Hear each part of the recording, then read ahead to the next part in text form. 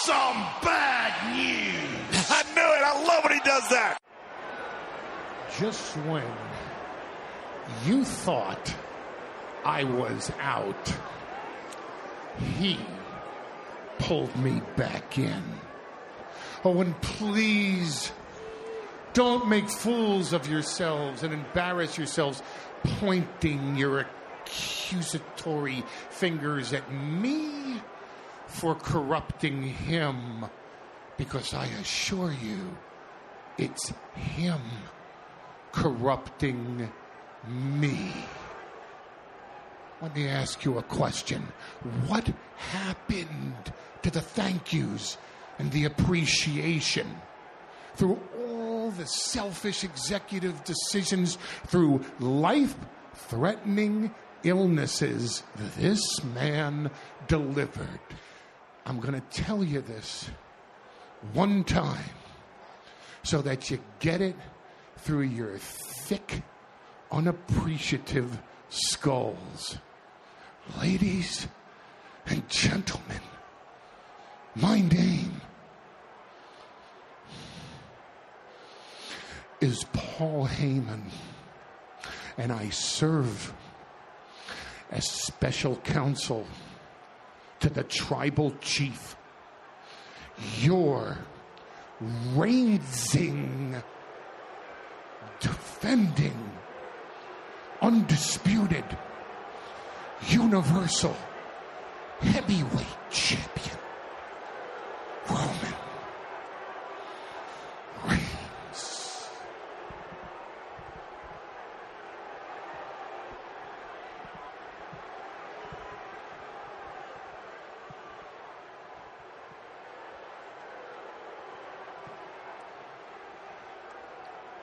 I'm a man of my word.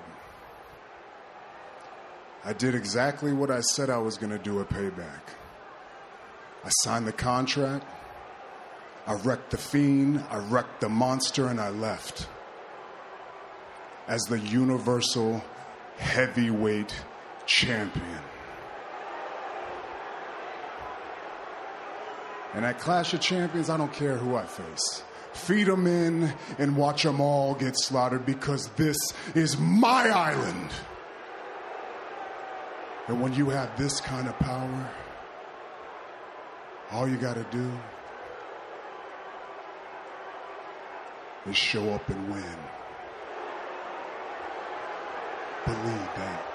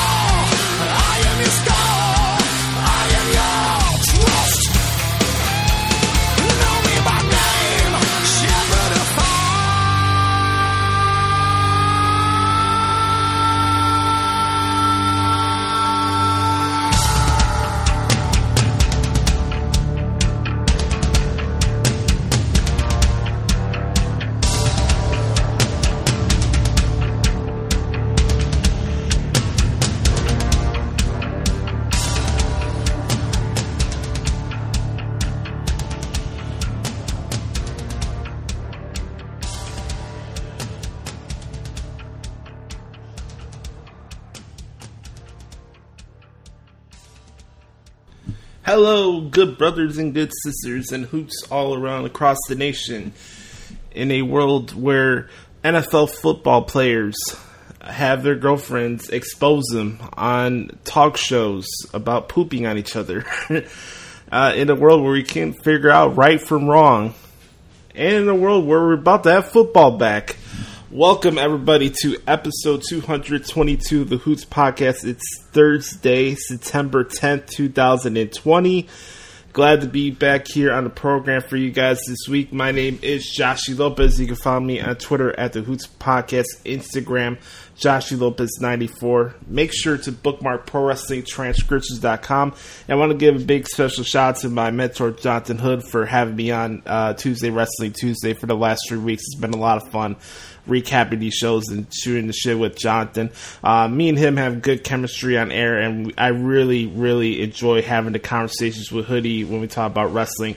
Not just because he's my mentor, but I really feel like the conversations we have is very nuanced. Hoodie comes from the 70s and 80s era of professional wrestling. I come obviously from the late 90s and early 2000s, so our perspectives mesh well even despite our age difference. So I just want to give a special shout out to Hoodie for bringing me on his shows, and I'm always down to do it, and I love talking wrestling with Hoodie. And I love talking to wrestling with you guys as well. So for those who are watching or listening to this podcast for the very first time, I just want to say thank you.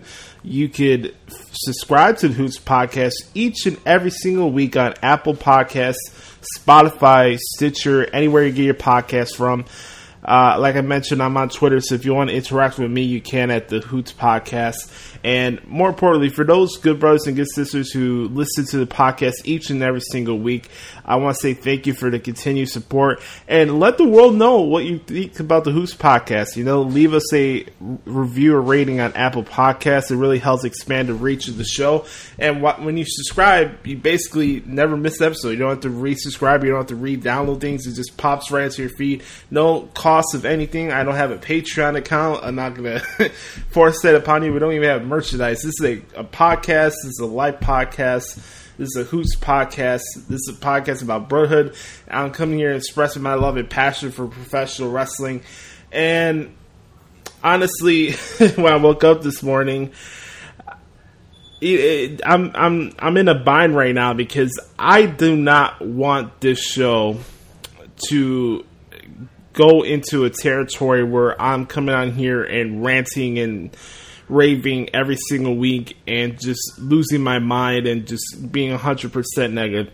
There's a lot of good stuff in pro wrestling right now that we will discuss throughout this program today, but you see the title of this podcast. I'm not holding anything back, and I owe it to you guys to come on here and speak from my heart and being authentic. Look, I may be in the norm, and if you love AEW, awesome. If you think AEW is the greatest thing in professional wrestling today, awesome. That more power to you. I'm also somebody who watches a lot of pro wrestling companies outside of the WWE, and I'm tired of holding my tongue for a company that claims to be elite, and their company is called All Elite Wrestling, yet their content resembles a public access channel wrestling show. And there's a lot to get into. We're going to start off with the All Out pay-per-view. And then I'll switch it up just so we're not negative the entire time. And I'll review All Out. I'll get into the Matt Hardy conversation, obviously. Later on in the podcast, you'll hear from Brett Carter with what the hell is wrong with AEW. And I'll have my thoughts on that because it's an added layer to it with Dynamite last night, as I'm recording this on a Thursday. So, we're going to start off with the pay-per-view. We'll mix in WWE as well. But I also want to talk about the participants who are competing in the G1 Climax tournament this year for New Japan Pro Wrestling. So, I'm going to make this promise to you guys today, okay? I'm coming here. I'm speaking from the heart. I'm not going to scream during this podcast today. I don't have the energy for it, nor do I feel it's necessary. We're just going to talk. Because one thing that I can't stand in life, it doesn't matter if it's entertainment sports, politics, wherever the situation is. I can't stand people who talk out of both sides of their mouth. I have a very detective mind when it comes to people that talk out of both sides of their ass, basically. And I could sip out a hypocrite before you even realize it. And what's really sad about this is that I want AEW to succeed. I do. I wouldn't spend 7 hours a week covering AEW along with all the extra stuff I do for the articles and working at my uncle's tattoo shop if I did not care about their product. I do have a writer's discretion to pick and choose what I do and do not cover in pro wrestling. Have you guys seen me? When's the last time I did a Ring of Honor show?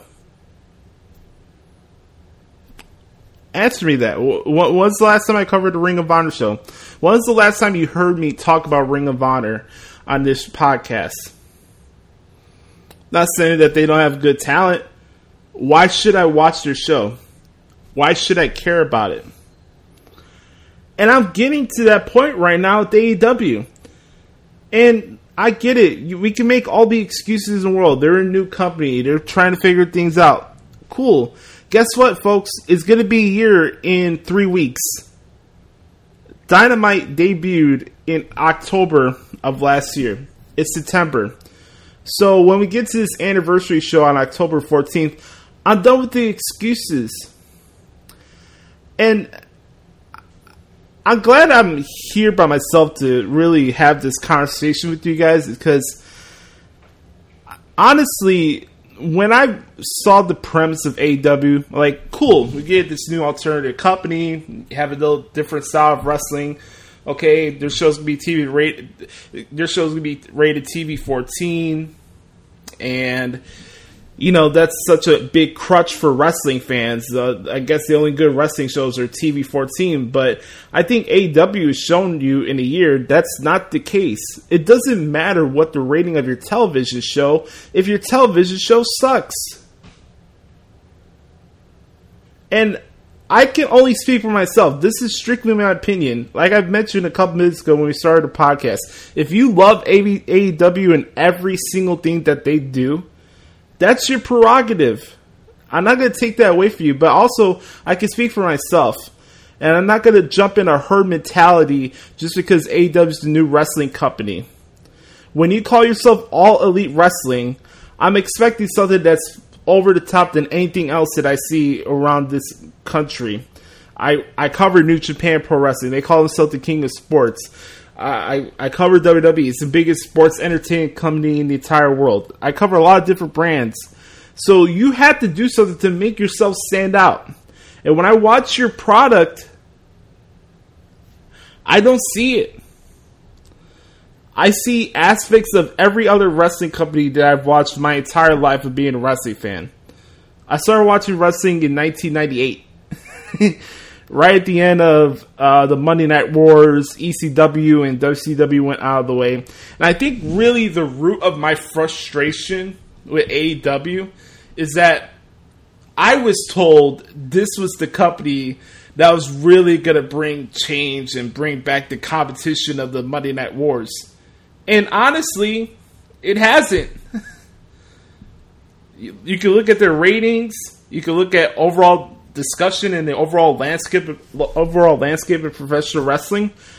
And what's really changed since AEW showed up? Okay, we got new talents that come in from WWE and cut the same promos that every other performer does, which I'll talk about later. What's different about it? What seismic changes really happened since AEW formed last year?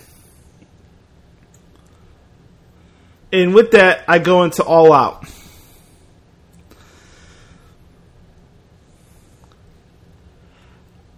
I think it's really hard at times to really take a step back and try to pinpoint what was a great show or what was a bad pay-per-view.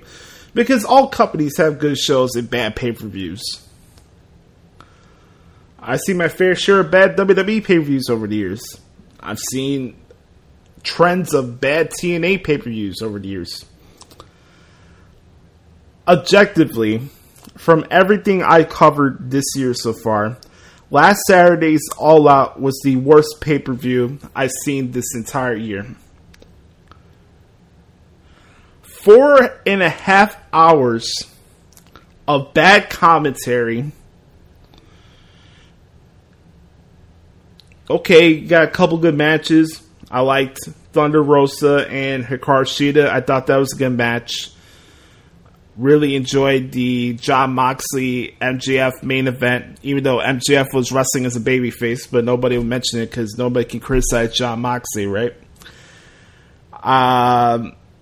For most part, I liked a little bit of the Mimosa Mayhem match, but I thought the concept was stupid. Really enjoyed the FTR tag team title match with Kenny Omega and Hangman Page. But the overall vibe of this show sucked. And let's start off with the root. Let's start off with the biggest thing that went down this pay-per-view. It wasn't the fact that FTR are the new AEW World Tag Team Champions. Hell, CB Wonder could figure out that they were going to win the titles. The biggest thing that happened on this show on Saturday night was the fact that Matt Hardy, a legend, a guy who's had head trauma over the years, a guy who took a reckless chair shot a few weeks ago from Sammy Guevara and has 13 stitches over his head, decided to do a spot in the concourse area of Daly Place where Sammy Guevara spears Matt Hardy off a scissor lift, and the guy's head bounces off the concrete floor. They overshoot the table that was set up right there. And much to my surprise, because we got to finish the match, pal, Matt Hardy miraculously passes a concussion protocol test in, 2.5 minutes? Mind you, the promoter of AEW also works for the Jacksonville Jaguars. Can anybody on this planet tell me that you can honestly pass a concussion test in 2 or 3 minutes? You have NFL players that wear helmets that are stuck in blue tents for 15 minutes when they get out of a play during a football game. I'm sure maybe you'll see somebody tonight as the Chiefs play the Texans tonight, the first NFL game of the season. Maybe somebody, unfortunately, will get injured or have to have a concussion test, and they'll be out for a period of time. I really want to break down this scenario here because Matt Hardy's head bounced off the concrete. He's laying down there for about a minute or so. You can tell nobody's home. He gets up. He's slurring his word. Where's Sammy? I'm going to delete you. I'm going to delete you. I'm going to delete you. He's not home. The referee threw up the X. And we're getting to transition because, by the way, AEW has the worst commentary team in all professional wrestling. As much as I rag on Josh Matthews on Impact Wrestling, JR, Tony, and Excalibur lead you nowhere with their programming or their storylines. That commentary booth is a joke. They're going into it and telling you that, okay, we're moving on to the next thing. You know, unfortunately, these situations happen. Accidents happen. You know, it's not ballet. We don't want harm for our performers. Ding, ding, ding, ding. A couple minutes later, we see Matt Hardy and Sammy Guevara fighting again. Because miraculously, Matt Hardy passed the concussion test. It was obvious live on pay-per-view that he had a concussion.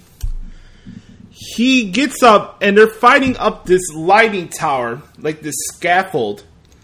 The guy is literally shivering and shaking while he's climbing up this scaffold because we got to do this stupid 1998 Mick Foley bump through a crash pad for Matt Hardy to win this broken rules match.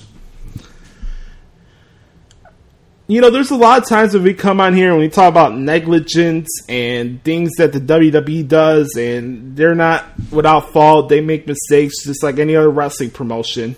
But if there's anybody on this planet that's going to tell you with a straight face that AEW is without fault from this situation, that they were negligent, obviously you would take the the doctor's advice. It's a ringside wrestling doctor. And I would think that AEW would be better prepared for the situation for the fact that Tony Khan works for the Jaguars. His dad owns the freaking team. You mean to tell me he can't have NFL style doctors at ringside for these AEW events? There was no preseason.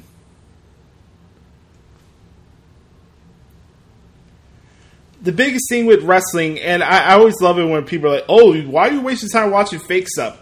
Ask Darren Drozdov, who's paralyzed and can't even move anymore, and you tell me if wrestling's fake.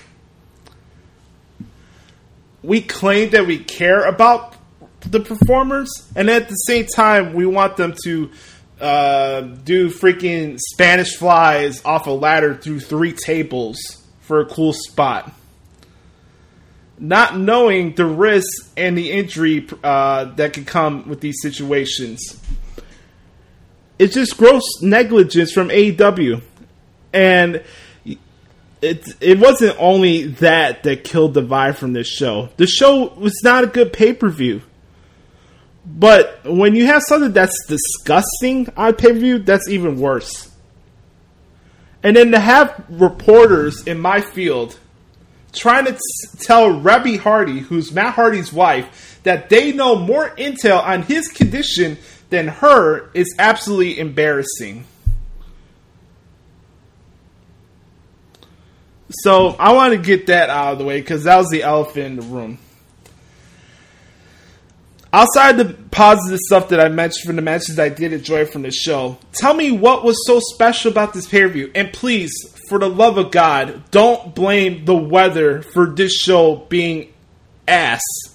Because I've covered bad WWE shows from Saudi Arabia, and nobody made excuses for the performers for those shows. And it was 110 degrees for those events. Ask Corey Graves.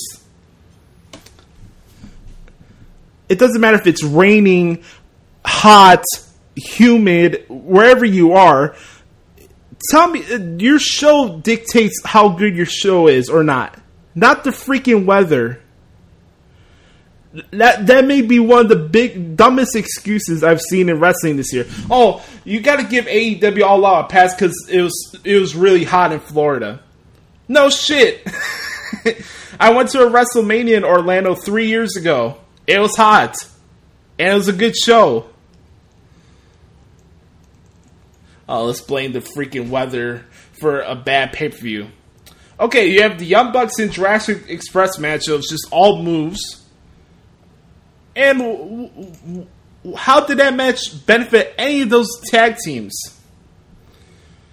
Young Bucks, outside of Cody Rhodes, the most passive-aggressive characters in all professional wrestling. I don't know Matt or Nick personally. I'm pretty sure they're great guys. But as wrestling characters, they're phony. They're all phony. And that's the issue I've had with AEW since the beginning. They don't form their own identity. Now we have to wait a year for them to actually show themselves for who they are. Cody's going to turn heel soon. The Young Bucks are going to turn heel soon. Kenny Omega are going to turn heel soon. That was the whole lore of AEW in the first place. A heel faction from Japan, Bullet Club, starting their own wrestling promotions. But the first year, we're going to act like politicians and be baby faces because we got to shoot arrows at WWE instead of focusing on our own content. Tell me who benefited from the Young Bucks match with Jurassic Express. Stunted growth? The referee? Let's see what else happened on this shit show. Oh, how about this? I knew exactly the point where this pay-per-view was going to be ass.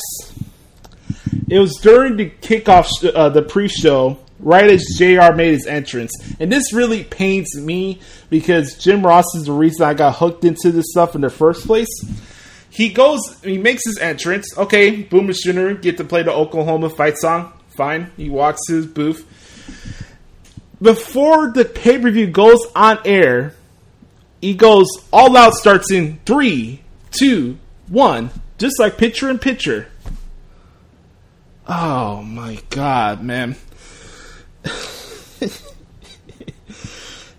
I think anybody that's listened to this podcast over the last couple weeks would know that I've been mentioning the fact that their transitions into commercial breaks or shows in general are piss poor. What was that? You're starting a pay-per-view and you're talking about picture in picture. And that was before the pay-per-view went on air. And then we get into this tooth and nail match. I love Britt Baker. She's a great performer. Great to look at, obviously. You start a bad cinematic match for your pay-per-view where you could have aired that on Dark. What part of you have to set the tone for your second biggest show of the year don't you people understand? Casino Battle Royal. Okay, couple cool spots, couple guys I like in the match. Lance Archer won the match, so he'll get a future shot at the AEW World Title. Cool. Awesome. Lance is a great performer, and I want to see more out of him in the AEW. I think he's a great performer, I really do. But we're going to have the spot where Brian Cage puts Darby Allin in a body bag filled with thumbtacks inside of it. Tony Khan, this is not ECW. It's not 1998 anymore. I think we'd be more proactive as far as injury prevention for our performers. But no, we're going to have Darby Allin take a back body drop in a body bag where you can't see his own landing with thumbtacks inside of it on a rampway. And we're also going to have a BS concussion protocol test for Matt Hardy and have him climb up a freaking lighting tower just to finish off a match with a cold bump through a crash pad. Are you a promoter or are you a mark? Honestly.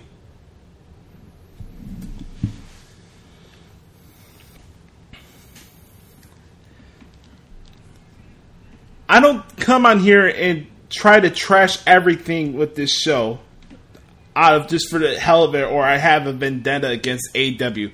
This frustrates me. I hope that's coming off as you're listening to this, because I want it to be good. I do. But when you call yourself All Elite Wrestling and your product resembles something I can see on the public access channel, why should I watch your show? Let's see what else happened on the show. I mentioned the Casino Battle Royal, obviously. And there was like 2 or 3 matches I joined on the show. The runtime was, 4.5 hours. I always said time is not an issue for me, but it has to be worth it. And I did not pay for this pay-per-view because it didn't earn my money. I didn't spend $60 on this pay-per-view. I didn't. And I don't regret it because they didn't earn my money for this pay-per-view.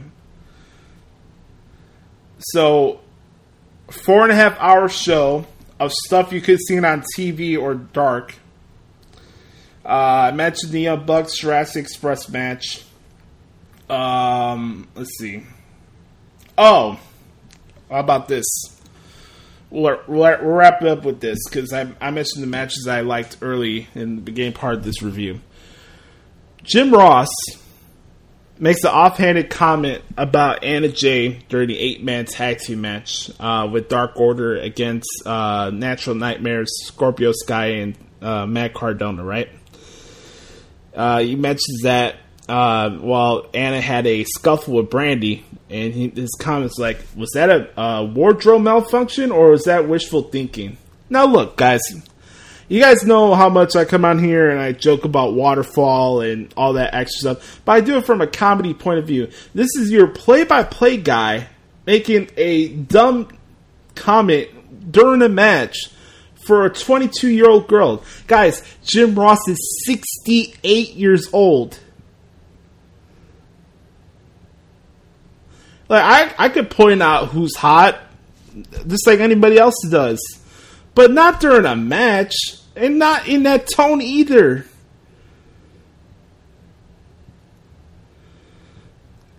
The stuff with JR was not the main thing that really bothered me with this here. It's just the overall vibe of the show. And I thought All Out was really a representation of every issue I've had with AEW so far since they started last year.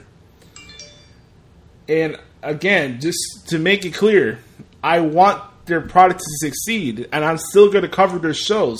But I'm not going to come on here and kiss their ass every single week just because all of you do, just because they're a new wrestling company. You want to be All Elite Wrestling? You're going to have All Elite standards. I'm sorry. I've seen too many wrestling companies over the years come out and say, we're going to be the alternative to WWE, and then they flop the bed. For a better phrase, they shit the bed. They don't follow through with what they say. They make the same mistakes every other wrestling company's made over the years, and they don't form an identity. So I'm sorry if I'm coming off too harsh towards your precious AEW, but if I'm going to be the only person that calls them out on their hypocrisies, fine, I'll be that guy. That's not to say that they don't have talented people. That's not to say they don't have people that I like watching on their program, because I do. But what about their product overall is must-see? Is my question to you guys today. What is must-see about AEW? The TV 14 rating? I want to know.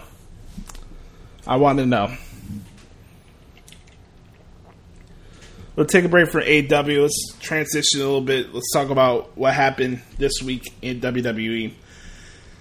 And we're going to start off with SmackDown this week. In the WWE Thunderdome. The show kicked off with the Big Dog, Roman Reigns, and Paul Heyman, as you guys heard in the intro of the podcast this week. Everybody's waiting for this moment to hear from the Big Dog and Paul Heyman, right? And we got what we wanted. Roman Reigns is now a heel. But I wanted to read a couple of lines here from Paul Heyman from the promo. And I really am intrigued with where to go with this, because honestly, Roman's the new Universal Champion. And now we're heading into this match at Clash of Champions, where Roman Reigns will put his title on the line against Jey Uso, his cousin, for the Universal title at Clash of Champions. So let me read this really quick, and then we'll get into the other aspects of what I liked or maybe disliked from WWE this week. Okay, here we go. Just when he thought I was out, he pulled me back in. And please, don't make fools of yourselves and embarrass yourselves, pointing the accusatory fingers at me for corrupting him, because I assure you, it's him corrupting me. And why? Why would this happen? Because I was gone, tossed aside, thrown into the shark-infested ocean of obscurity, only to be rescued, saved, and pulled onto the island of relevancy by this man. Reason? Because they did the same damn thing to him that they did to me. Let me ask you a question. What happened to the thank yous, the appreciation, through all the selfish executive decisions through life-threatening illnesses? This man over-delivered, and nobody bothered to say thank you. Nobody offered genuine appreciation. No, when he needed just a little time off, what did he do with his championship? The Fiend? A Fiend is not born to reign as champion. A Fiend does fiendish things. A monster is not born to reign as champion, as a monster does monstrous things. Imagine turning on Fox News. We're here with the biggest star in the WWE. How does it feel to be the biggest star in WWE? Roar! Great choice for a champion. That's not a champion. Roman's reign as your champion has always been defined by what WWE purports itself to be built on. Family, tradition, legacy, the responsibility of being a champion, and the accountability of owning one's actions as your champion. And that is who this champion is. I love this promo from Paul Heyman. I really digged it. I thought it was really top notch. All in for this stuff with Paul Heyman and Roman Reigns, and Jey Uso defeated Matt Riddle, Sheamus, and King Corbin in a really good Fatal 4-Way match for the main event to earn this title shot. So I'm recording this on a Thursday. I'm curious to see the follow-up for this program tomorrow night on Fox, and I'm really excited to see where they go with this. You know, Jay's getting his own opportunity now as a singles competitor, and I hope he makes the best of it. I'm really, really intrigued by this match with Roman Reigns and Jey Uso. I'm really excited for it. I thought SmackDown was a really good episode this past Friday night. You had not only the stuff with Paul Heyman and Roman Reigns, but you also had the turn of turns with Bayley turning on Sasha Banks. And look, I make no bones about it. You guys listen to the podcast each and every single week, and you guys know where I stand with Bayley. You know where I stand with this whole thing with Sasha and Bayley as a whole. I'm glad they did the turn. Now, the next question is, when do we start getting into the matches? How long does this continue? And when do these two finally go in their separate ways and go into different brands? If we're still going to do the brand split. That's the question I have for you. I really enjoyed the turn. I thought Bayley did a great job in it. Obviously, that was the obvious next layer that they had to go with, the next obvious route they had to go to with this feud. And I mentioned it on Friday. I want to apologize to Sasha because she's reached a level that I just never saw her in. She's just as elite as a draw performer as any other wrestler in the WWE right now, and I want to apologize for Sasha for that.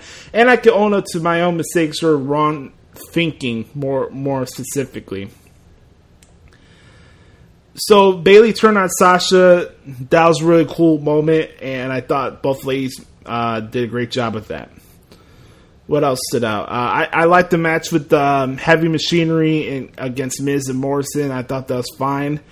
And then we got to figure out what's going to happen with Alexa Bliss now. Is she going to go back to being the Harley Quinn character? That's kind of my thinking of where they're going with that. But you never know. It could switch up at a moment's notice. Maybe she does become Sister Abigail. You never know. So I enjoyed SmackDown for the most part this week. I thought it was a really good episode. And then we go into Monday Night Raw, where I thought the show was solid. You know, the show's on a holiday. People are out with their families.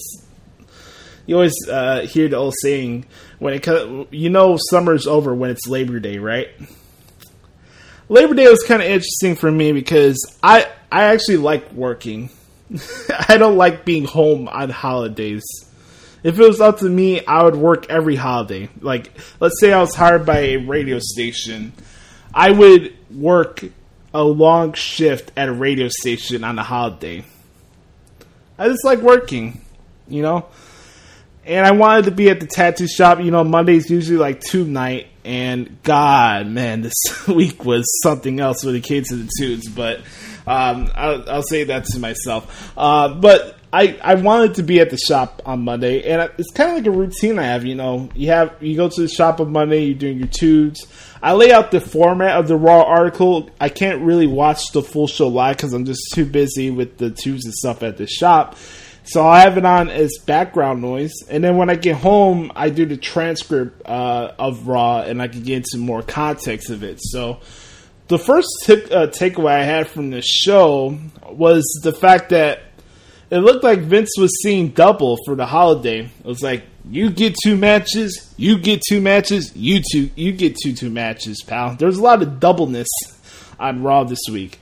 I wouldn't say this show was bad or a horrible episode, nor would I say this was a great episode or anything like that. I just thought this was a solid episode. You know, a lot of times when you get into these week-to-week wrestling programs, a lot of it's emphasis on plot points.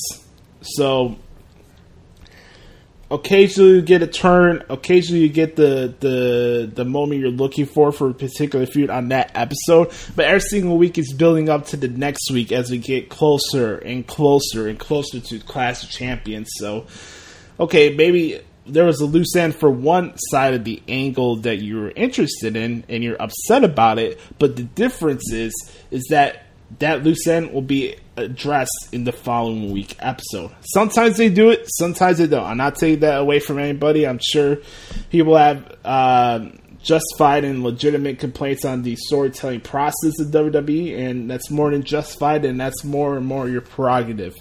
But as somebody who does transcribe this show each and every single week, I feel like there are consistent and nuanced stories being told throughout this show. I do believe that.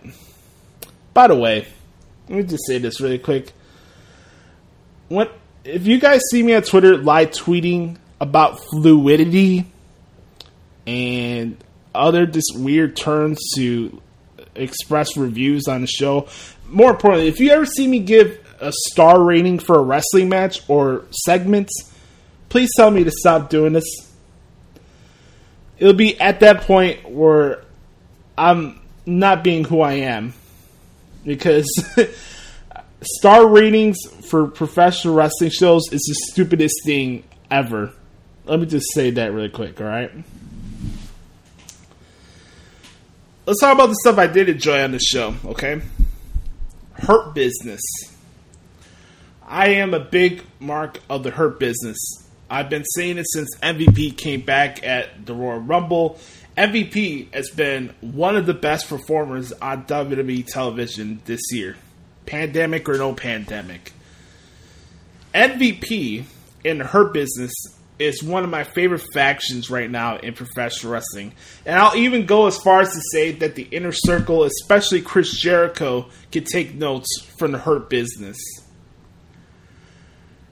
What MVP's doing is for the betterment of the Raw brand. And the guys that's obviously in this group. So this week, Cedric Alexander turned his back on Ricochet and Apollo Crews to join MVP and the Hurt Business. Now, do we need the VIP lounge following that? Probably not. We could have held it off for next week, and I get that. But they did it. And it was nice to hear Cedric speak for himself. And I'm happy Cedric's part of the group with Hurt Business. By the way, I hope Ivar's okay because I saw that he got a stinger or something like that when he went for a suicide dive during that 8-man tag team match. That was a really good match, by the way. But I hope Ivar's doing okay, so I wanted to mention that really quick as well. Let's see. I really liked the women's tag match. It was Asuka and my all-time favorite, my all-time crush, Mickie James. The match they had against Natalya and Lana, I thought was pretty solid. What really stood out to me from Raw was two things. The continuation of Drew McIntyre and Randy Orton in their program. It was really nice to see McIntyre get a receipt on Randy Orton. You know, Randy Orton did the 3 punts after, was it SummerSlam? Yes. And now McIntyre comes back with 3 Claymores. And what's cool about this is the fact that when they had their first match at SummerSlam, neither of them hit their finishers. McIntyre won with a backslide. We talked about it a few weeks ago. McIntyre and Orton now go into this match at Clash of Champions. It's more personal. There's a grudge feel to it. And now, when they do hit their finishers, it'll have more impact and more feeling to it because you didn't see it in their first match at SummerSlam. So, as a transcriber, I'm really excited to see what they have in store for us for that particular match at Clash of Champions. And I think that's going to be a barn burner. I really do. I really like what's been going on with Randy Orton and Drew McIntyre. And I just really enjoyed that match. I really like their program, and I'm really excited for their match at Clash of Champions. So, and then the final thing I wanted to mention here for Raw this week is Dominic Mysterio. me and Hoodie had a really good conversation this week about how would you compare Dominic's trajectory to other second-generation performers in their rookie years. And my comp for Dominic was Dustin Rhodes.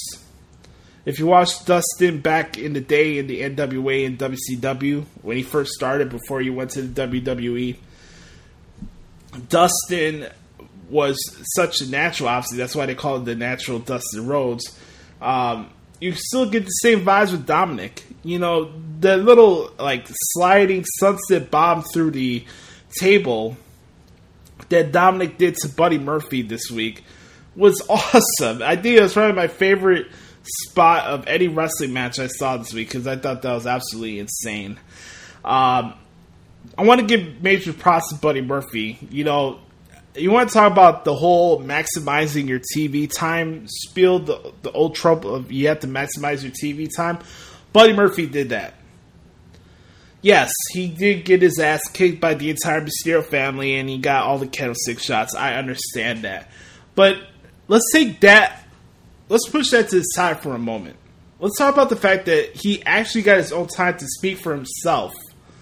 And did a great job in it, in that talking segment with the Mysterios earlier on in the show.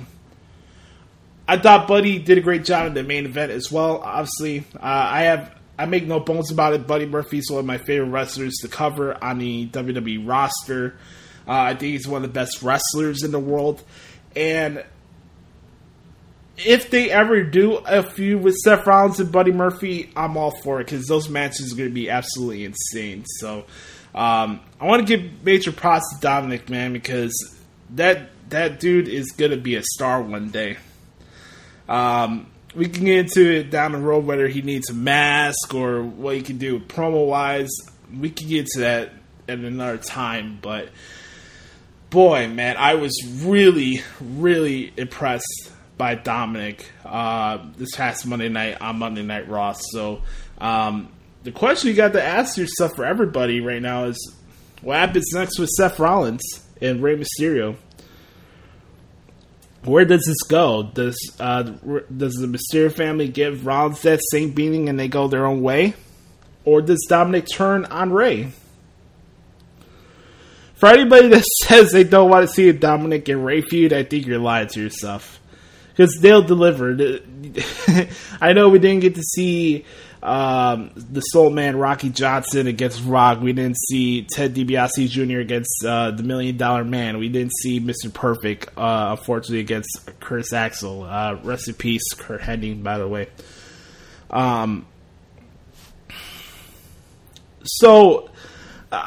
I thought Raw was solid this week. Again, this wasn't something I would watch back or anything like that. I didn't think it was like the great show ever, or I didn't think it was horrible. I just thought it was the show to advance things going forward. And, you know, some of the shows on the holiday, you could feel like it was going through the motions, but I didn't feel like that this week. I didn't notice that while transcribing the show. So that was my thoughts on Raw. Let me take a swig of water really quick. All right. We'll wrap up this week with WWE with this. If you guys haven't seen NXT this week, you should. I really, really enjoyed NXT Super Tuesday this week.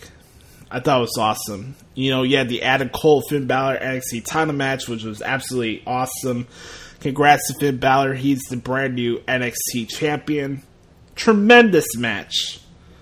Probably say it's the match of the week I've seen so far. Just phenomenal match.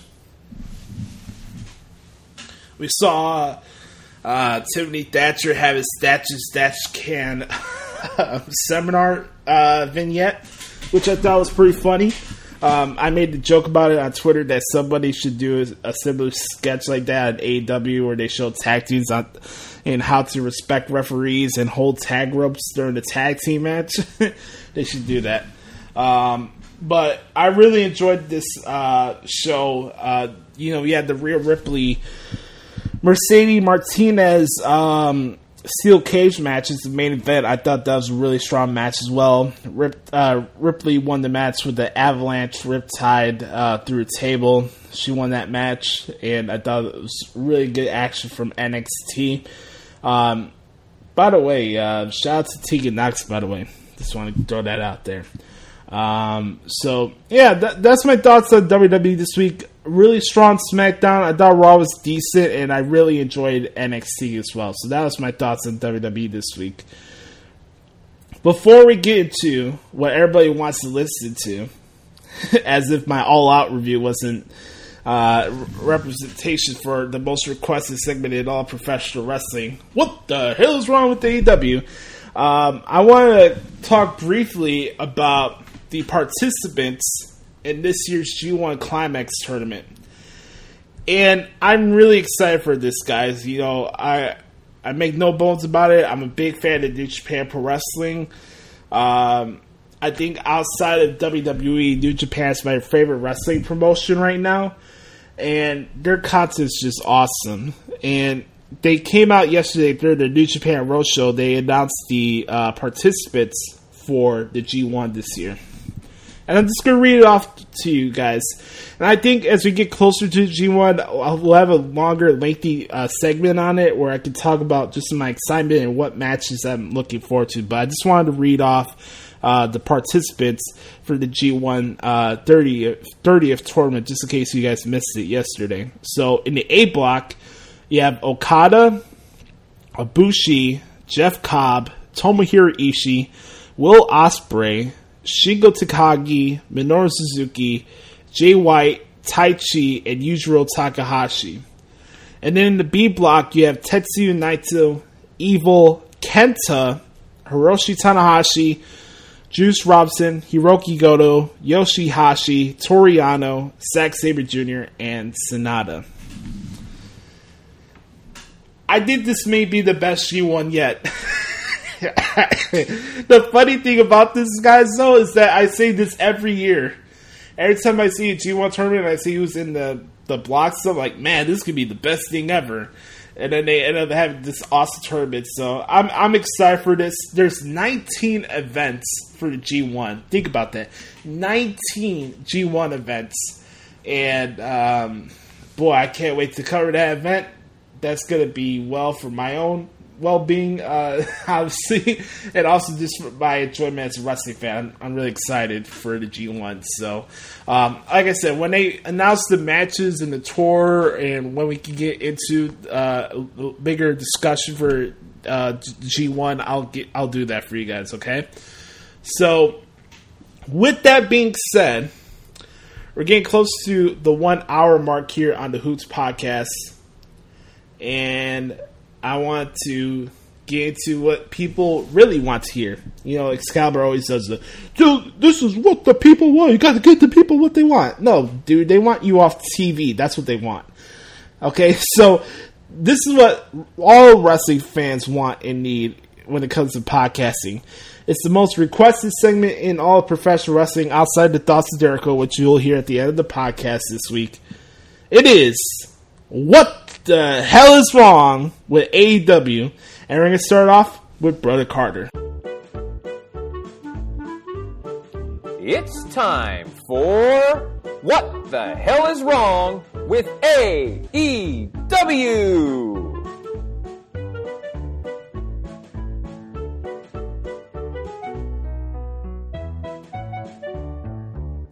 What the hell is wrong with AEW? Ladies and gentlemen, All Out 2020 was without a shadow of a doubt one of the worst pay-per-views I have ever seen in the 30 years, almost 30 years, that I have been watching professional wrestling. Now, granted, I will admit I didn't start watching pay-per-views regularly until the WWE Network premiered, which I believe was WrestleMania 30, which I believe was 2013, I think is when that... It was either 13 or 14, I can't quite remember. But, anyways, that was seriously, in the 30 years that I've been watching professional wrestling, this was one of the worst events I had ever seen in my life. Now, I talked about some of the good things in the other segment that I record for the show, so I'm not sure if you've heard my takes on that already. But I will say that by and large, AEW's All Out was absolute shit. All right. Now let's just go through this. You've got the Casino Battle Royal.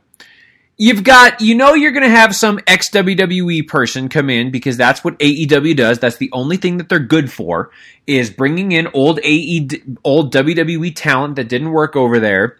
Try to give him, oh my God, try to get that nostalgic moment, and then it ends up being a complete disaster. It's that formula has worked to almost a T. And the WWE folks that they've brought in have been mismanaged. By and large, even the top people in the company, like look what's happening with Jericho now, which we're going to talk about in a second.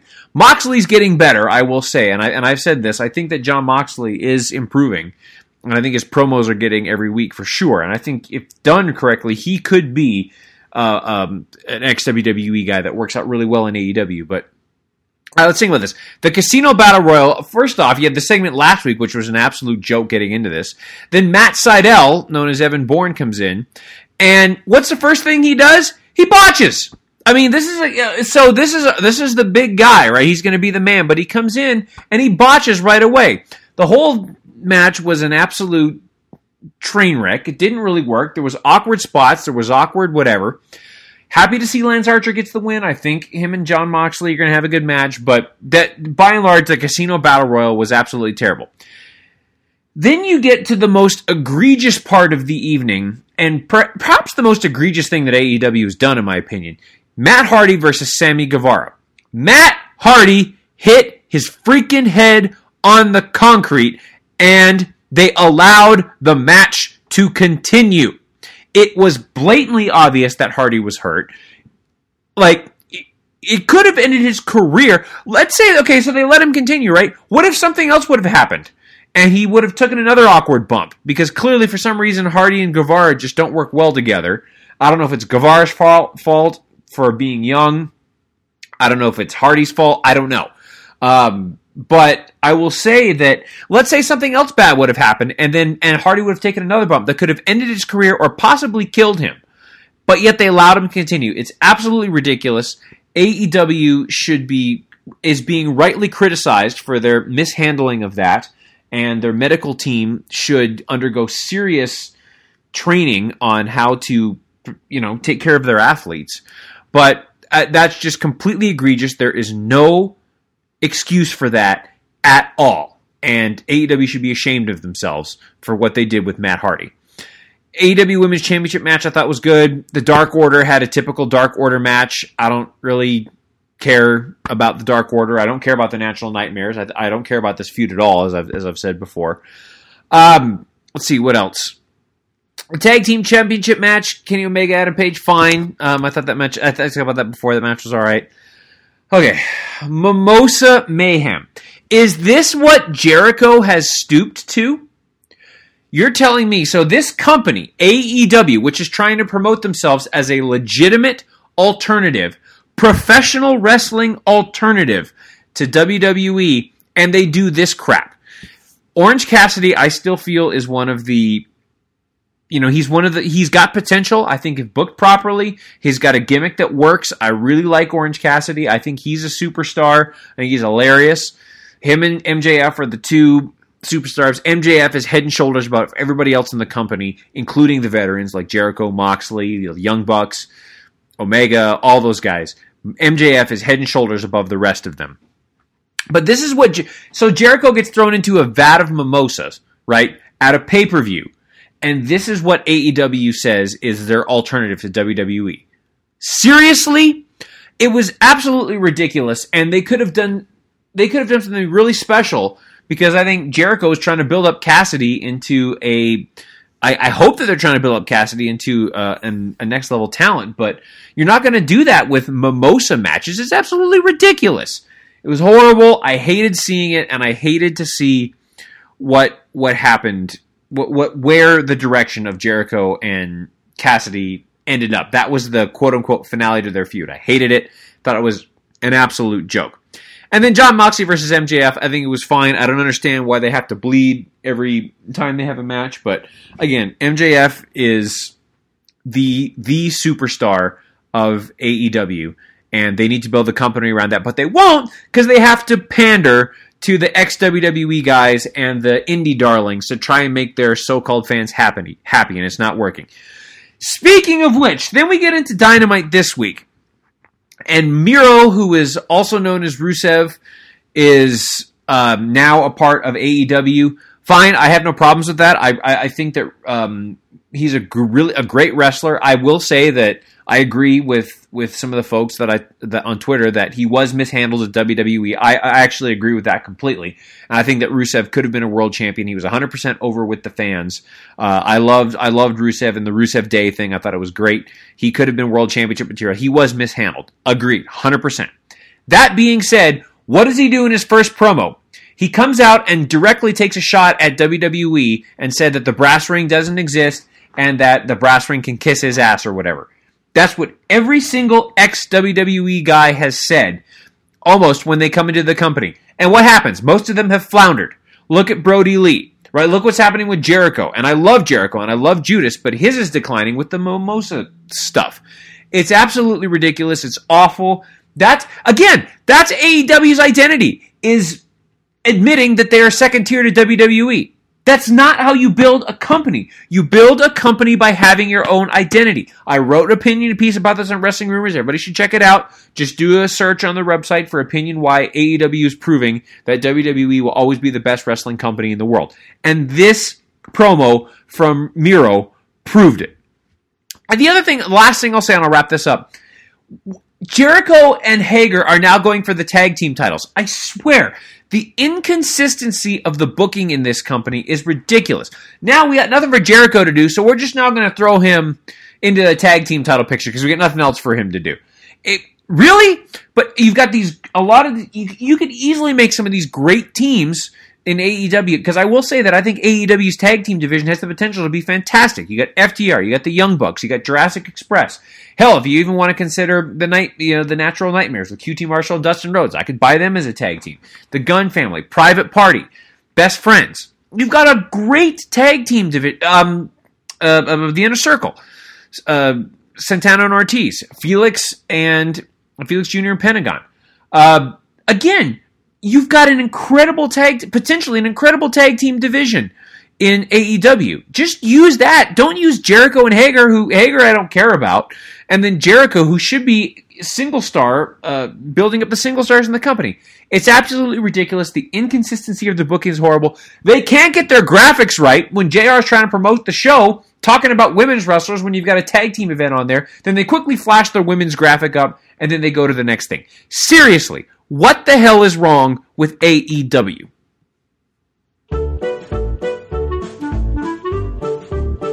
This has been What the Hell is Wrong with AEW.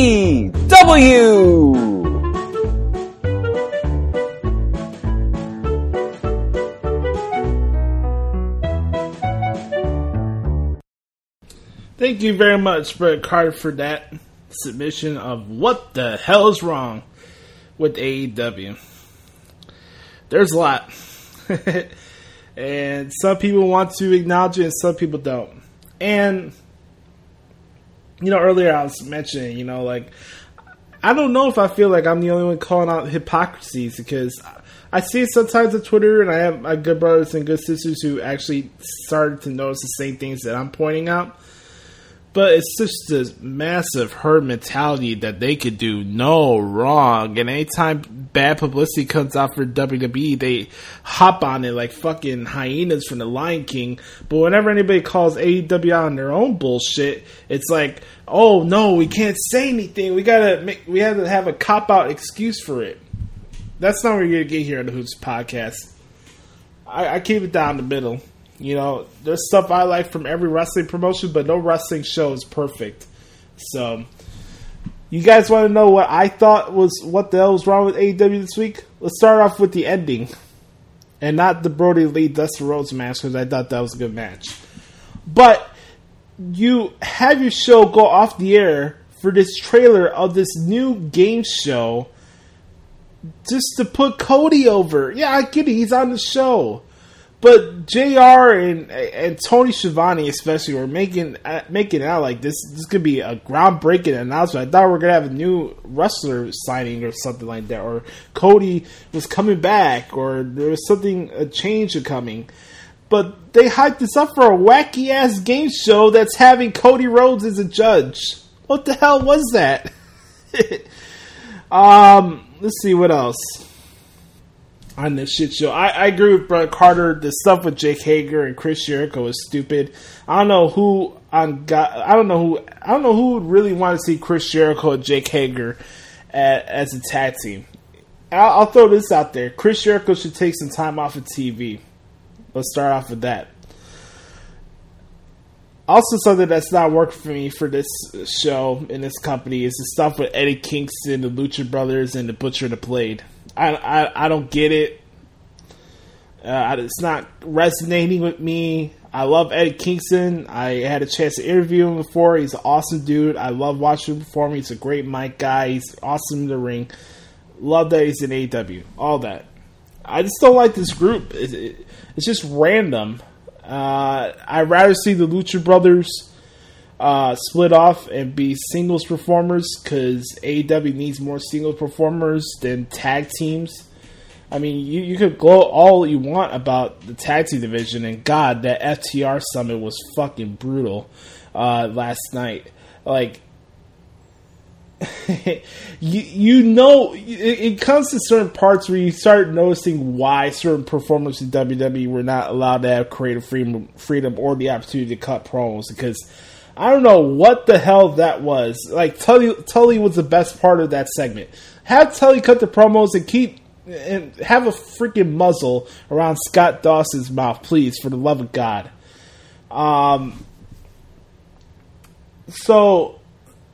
Yeah, like Jericho and Hager being in the tag division does nothing for me.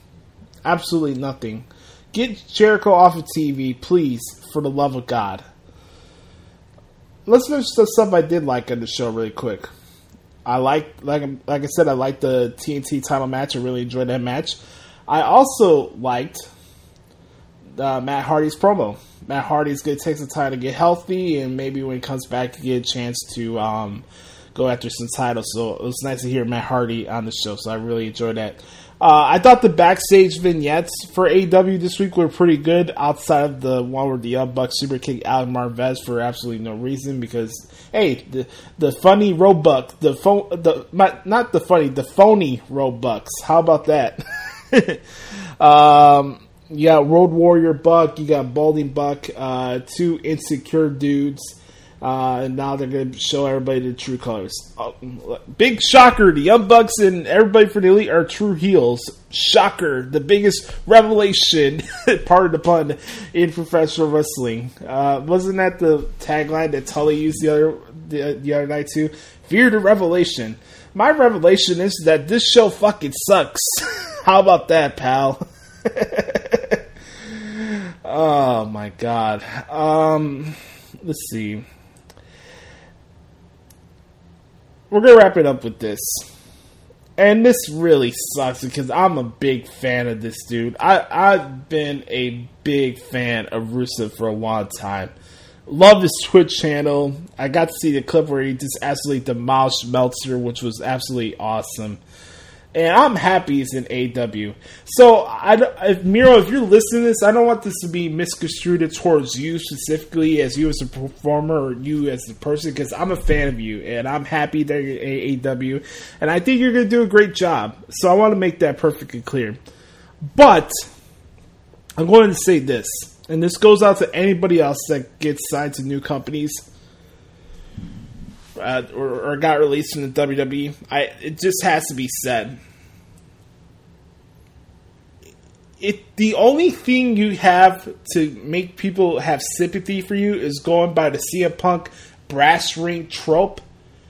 You're not creative enough. And what do I mean by that? When CM Punk first initially was talking about how he was being held back by the powers that be and the glass ceiling and brass rings, that was cool because it was real. But guess what the problem was, guys? When you're still doing that in 2020, that CM Punk brass ring trope where you're held back and the company didn't see anything in you and you're held back by creative and you have no chance to reach your full potential. Guess what? That trope was cool 9 years ago. 9 years ago. Like I said, I'm not going to come on here and scream today. I have no energy for it, and it would come off as disingenuous, and I'm not going to be disingenuous. I'm at the point where I'm just indifferent towards AEW. Because like I mentioned at the beginning of the show, what about their programming is must-see? And when you have a new performer that's coming in, and he cuts the same exact promo that every performer in this pandemic has cut since they got released by the WWE, why should I care about you? Let your fucking work speak for yourself. I think Jim Cornette was right. If somebody actually showed Vince McMahon any episode of Dynamite, or even All Out, even if it's for 5 to 10 minutes, Vince McMahon would be laughing his ass off. He would. And I wouldn't blame him either. I'm happy he's in AEW. I like watching him wrestle. I think he's a tremendous performer. I think he does a great job on Twitch. I really do. I'm a big fan of Miro. But I was really disappointed with the whole brass ring thing. Because, yeah, is it true that he was held back and he could have been a world champion? Sure, obviously. But so what? What are you going to do about it? Like, every time I hear this brass ring, and you can take this brass ring and shove it up your ass, or Cody smashes the throne, you want to know what my reaction towards it? I do the little gif you have, like Scott Hall does with the fingers, like, ooh, oh, I'm so offended, oh, I'm so scared. Like, it has absolutely no it doesn't resemble anything with me. I don't resonate with it. I don't think it's interesting. It doesn't make me get more giddy inside to see you perform. It just does absolutely nothing for me. So, you gotta maximize your first impressions. And if the first impression is that, okay, I'm Miro, I got an awesome Gucci shirt, the blonde hair, this is all cool. And my way to gain sympathy for everybody is, I was held back, the brass rings, glass ceilings, blah, blah, blah, blah, blah. Like, what does that do for you? Why should I care about you going forward? Because you're the best man of Times New Roman Font's wedding that's probably going to shit the bed too? So, on that note, that's been What the Hell is Wrong with AEW. I'm going to wrap up the show this week by answering a couple of your questions that I've submitted on Twitter at the Hoots Podcast. As always, if you have questions for me, you could send them at the Hoots Podcast, or at the Hoots Podcast at gmail.com. If you have a question or suggestion or any thoughts on the show, send it there, or leave us a review on Apple Podcasts, and I'm always down to hear your guys' thoughts. So, the questions that came in this week came from the good brother Chris Zuleta, good brother who checks out the TBD Wrestling Podcast and New Age Insiders. Great guy. You can follow him on Twitter, by the way, at XTeamZuleta24X on Twitter. Great dude. It's been a lot of fun getting to talk to him over the last couple of months. So, first question for Chris says, who should be the next head coach for the Bulls, 76ers, and Pelicans? I can't give you the Pelicans because I don't know where they're going with their franchise, but I have a good feeling that Ime Udoka will be the next head coach for the 76ers, and I think Billy Donovan will be the next head coach for the Chicago Bulls. Who should be Finn Balor's next opponent be, and what do you think about Walter and Pete Dunne? That's a good question. I'd probably say Tommaso Ciampa would be the guy to feud with Finn Balor for the NXT title. That would probably be my pick because I just like that pairing of Finn Balor and Ciampa, and I think we have some really good matches. So I'll be down for that. As far as Pete Dunne and Walter is concerned, look, I am the biggest NXT UK mark in the world, probably outside of Jonathan Hood. Oliver Carter, yeah. Oliver Carter, yeah. Dave Mastiff, yeah. Eddie Dennis. I'm a big fan of Walter and Pete Dunne. I'm all in on Imperium. Walter is one of the best world champions in the world right now. It sucks that I haven't been able to see him perform due to this pandemic. But guess what, folks? A week from today, as I'm recording this on Thursday, NXT UK is back, and I can't freaking wait. The best commentary duo in all of wrestling right now is It's Andy Shepherd and Nigel McGuinness. And it's NXT UK, and I can't freaking wait to watch NXT UK again starting next Thursday. All right, next question. Where do you see Jeff Cobb signing with long term? I see Jeff Cobb doing a couple more years with New Japan Pro Wrestling, and then probably get signed by NXT. So that'd be my trajectory for Jeff Cobb. And then here we go. What do you think of wrestling companies collaborating and doing business together? I have no problem with collaboration. I think it should be embraced to have other wrestling companies work with each other because it's better for the overall betterment of the business.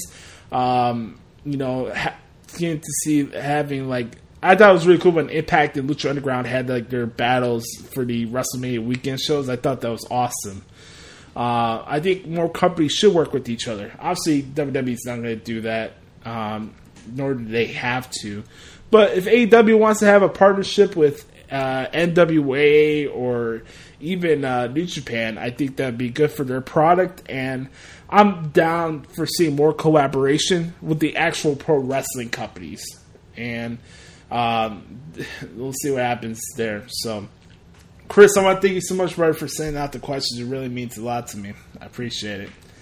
Last thing I wanted to mention here as we get out for the podcast this week, it's the start of the 2020 NFL season. I'll tell you guys right now, okay? You guys want to know my prediction for the Chicago Bears this season?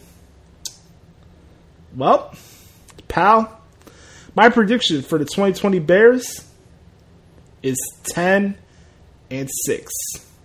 That's right. 10-6 is my record for Chicago Bears. On that note, I want to thank you guys so much for checking out episode 222 of the Hoots podcast. Make sure to subscribe to the podcast right now so you never miss an episode. Leave us a 4 or 5 star rating on Apple Podcasts or anywhere you get your podcast from. Make sure to follow Brother Carter on Twitter at Derek Stein or Derrico06, by the way, on Instagram. Make sure to support the TBD Wrestling Podcast. Shout out to the good brother Anthony DiStefano. He's going to be coming on this podcast later on this month as our specially month podcast continues our series on breaking down the world of wrestling media through the eyes of wrestling content creators. I'm looking forward to having Ant on the show again. It's going to be a lot of fun. We're going to be doing that on September 30th, so be on the lookout for that. And shout out to Phil, and shout out to the beautiful Issa as well. Support TBD, support New Age Insider, support RANT Foundation, and shout out to the 3 Count Thursday podcast as well. And the best wrestling podcast in the world, Wrestling Tuesday with Jonathan Hood. I want to thank you guys so much for checking out the podcast. You can follow me on Twitter at the Hoots Podcast. I'm on Instagram at JoshyLopez94. Make sure to bookmark ProWrestlingTranscriptions.com. And we got the G1 coming up soon, and I'll have all those articles done for you on ProWrestlingTranscriptions.com. And my final send-off message for this week podcast, it goes like this, okay? It's a positive quote. And it's something you guys should really think about, okay? Forgive yourself first. Release the need to replay a negative situation over and over again in your mind. Don't become a hostage to your past by always reviewing and reliving your mistakes. Don't remind yourself of what should have, could have, or would have been. Release it and let it go. Move on. By Les Brown.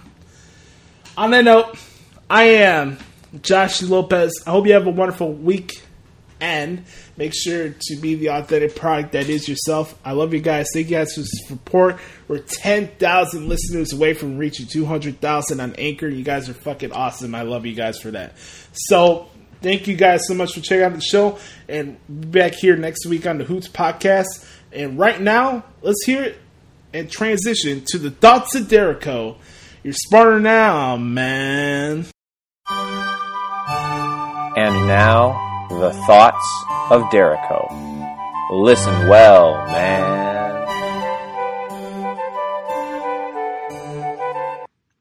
Welcome, welcome, one and all, to the part of your week that makes you feel alive. It is The Thoughts of Jericho, featuring the one, the only, Brother Carter. I know I say this every week, but what a week it's been. So much to talk about. And we say that, but we really do have a lot to talk about. Not as much as in other weeks, but we do have a lot to talk about. Before getting into the wrestling content, I want to talk about the big news, or give my thoughts on the big news, or in my opinion, the big news story of the week, which is the edicts coming from WWE and Vince McMahon saying that professional wrestlers cannot use third-party vendors or third-party services to make some additional income. I guess this all came from Lana doing a commercial that Vince McMahon was not happy about, and then he made this edict to everybody, and that included people using their Twitch streams to make content that way and all that sort of stuff. Now, he has since rescinded on that and said they can use third-party services to try to make some additional income, but they can't use their WWE names, which, by and large, I think that's been happening in most cases. I don't know if that's happening with AJ Styles and Adam Cole on their Twitch channels, but to me, so I gotta say, when I first heard the story, I thought it was completely ridiculous, especially with the global pandemic. You know, a lot of people's incomes have been cut because of not being able to do a bunch of live shows, not being able to sell merchandise, that sort of thing, and they need to find ways to generate some additional income. Plus, these third-party systems, especially on the video gaming and Twitch and stuff like that, is a cool and kick-ass way for the wrestlers to continue to connect with their fans in new ways. And I think that's absolutely awesome that they do that. I've checked out Adam Cole's gaming stream. It's awesome. I've checked out AJ Styles' gaming stream. It's awesome. At some point, I'll check out Kip Sabian and Miro to check that out, just to make sure that I'm not biased towards one company. I want to check it out, but I hope that they can continue to do that and provide that content. It's done really, really well for Up, Up, Down, Down, and Xavier Woods, who of course goes by Austin Creed on Up, Up, Down, Down. I think that's probably why Vince said it was okay, was because he just is using the Up, Up, Down, Down model, and Xavier Woods, or Austin Creed as opposed to Xavier Woods, and they all have nicknames on the show. So I hope that continues to go forward, because that's really just a great way for them, the wrestlers, to continue to connect with their fans. Okay, let's get into the actual wrestling this week. I'm going to start with SmackDown. Paul Heyman, in my mind, continues to be an absolute legend. I just love what he is doing with the promos with Roman Reigns and all that stuff. I think it's absolutely awesome. I think it's just absolutely terrific what he's doing with all that stuff. He continues to reinvent himself, cut amazing promos. Roman Reigns, just short, sweet, to the point in his promo. I thought that was absolutely awesome. So happy to see Heyman back on TV. Happy to see Roman Reigns on TV with the Universal Championship belt. I think this is going to be absolutely incredible. Also, hell yeah, Jey Uso. That's badass, man.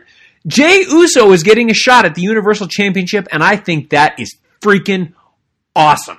He's been with the company for a long time, is a well-established performer, great on the mic, great in the ring.